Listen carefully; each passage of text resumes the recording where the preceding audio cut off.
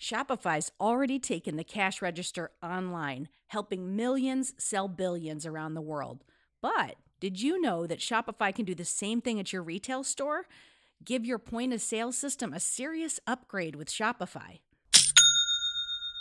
Shopify POS is your command center for your retail store. From accepting payments to managing inventory, Shopify has everything that you need to sell in person. And with Shopify, you get a powerhouse selling partner that's going to effortlessly unite your in-person and online sales into just one source of truth. You're going to be able to track every sale across your business in one place and know exactly what's in stock. You could connect with customers inline and online. And Shopify, it's going to help you drive store traffic with plug-and-play tools built for marketing campaigns. So we're talking about TikTok to Instagram and beyond. Get hardware that fits your business, take payments by smartphone, transform your tablet into a point-of-sale system, or you can use Shopify's POS Go mobile device for battle-tested solutions. Shopify's award-winning help is there to support your success every step of the way. I say do retail right with Shopify. Sign up for $1 per month trial period at shopify.com/headspace. That's all lowercase. So you're going to go to shopify.com/headspace to take your retail business to the next level today. I'm going to say it one more time. Shopify.com/headspace. When you need mealtime inspiration, it's worth shopping Kroger, where you'll find over 30,000 mouth-watering choices that excite your inner foodie. And no matter what tasty choice you make, you'll enjoy our everyday low prices, plus extra ways to save, like digital coupons worth over $600 each week. You can also save up to $1 off per gallon at the pump with fuel points. More savings and more inspiring flavors make shopping Kroger worth it every time. Kroger, fresh for everyone. Fuel restrictions apply. Headspace Studios.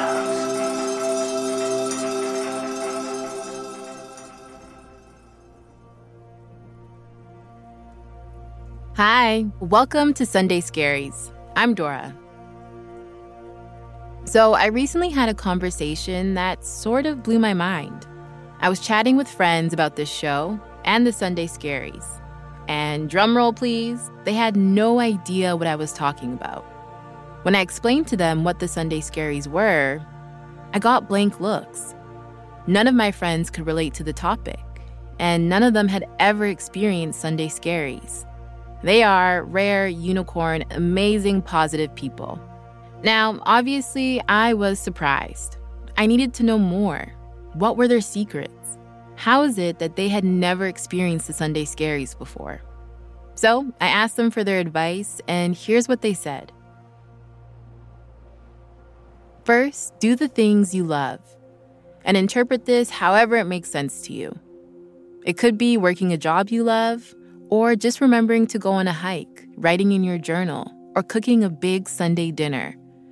My friends know what they like, and they make time to do it. They're also big supporters of reframing your thoughts and perspectives towards the positive and being around other positive people, reminding themselves to be grateful for each and every moment, no matter how that moment arrives.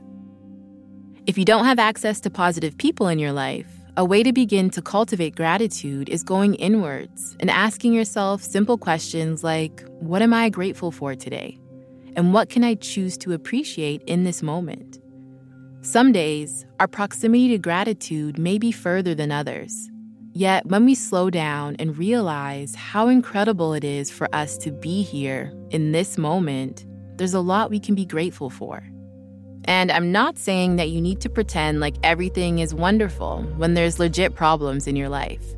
It just means you're reorienting yourself to also see the good too, and are choosing to think about that, even if it's just for the length of a deep breath. Remember, the more we practice gratitude, the easier it will be to feel grateful. Think of it as building a gratitude muscle. And this is all great advice, which is why I wanted to share it with you. But this whole situation sparked another thought, a thought I'd never had before. Yes, there are clearly people who don't get the Sunday Scaries. I mean, sometimes that's simply because they don't know the phrase Sunday Scaries. Like, they get anxiety on Sundays, but they just don't have the language for it. So, what about the people who don't experience Sunday scaries? Or experience Sunday scaries part of the time, but maybe not all the time? I mean, this whole show is about alleviating the Sunday scaries, helping you move past your anxieties, like spiraling thoughts or preoccupation with what's coming up next week. And what if listening has actually worked? I mean, I hope it has. But what if you've got your headphones in right now and you're feeling kind of good? You're taking your Sunday walk and you're not feeling any scaries at all. Who am I to rain on your parade? The Sunday scaries aren't a Pandora's box of sorts. It's not like once you know they exist, they never go away. Sometimes you just don't feel them. And that's great.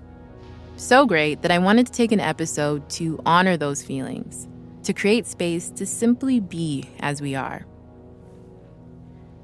So whether you're feeling anxious in this moment or are feeling balanced and a sense of contentment as you approach the week ahead, let's just begin to settle in. And the eyes can be open or closed.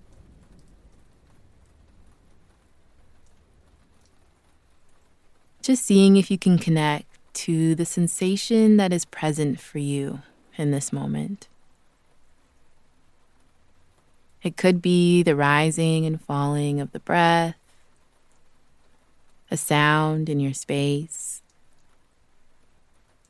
or the feeling of your body resting on the floor or chair beneath you.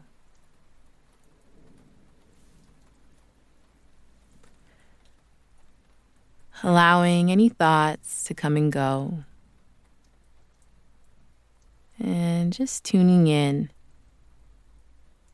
Noticing how you're feeling in this moment. Seeing if you can sense where in the body this emotion is present.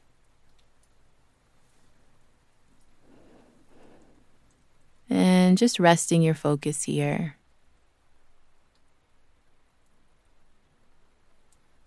Perhaps adding depth to your inhale and exhale.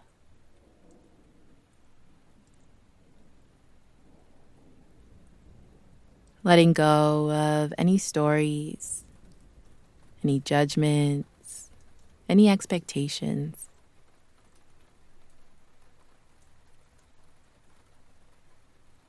Allowing whatever is here just to be here. Honoring however it is you may be feeling in a kind and compassionate way. And gently returning the focus to the body and noticing the contact it's making with the chair or the floor beneath you.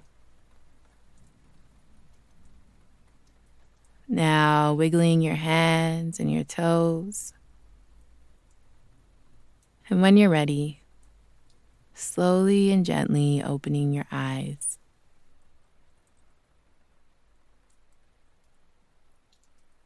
And trying your best to maintain this sense of focus and this awareness on how you're feeling.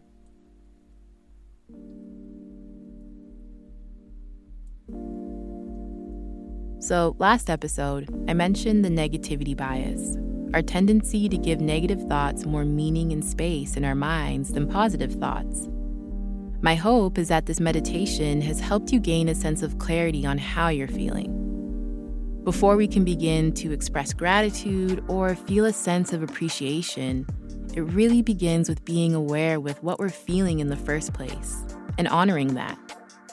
Once you can acknowledge how you're feeling, there's a space that arises that can empower us to choose how we're going to relate and respond to that emotion that is present in the moment.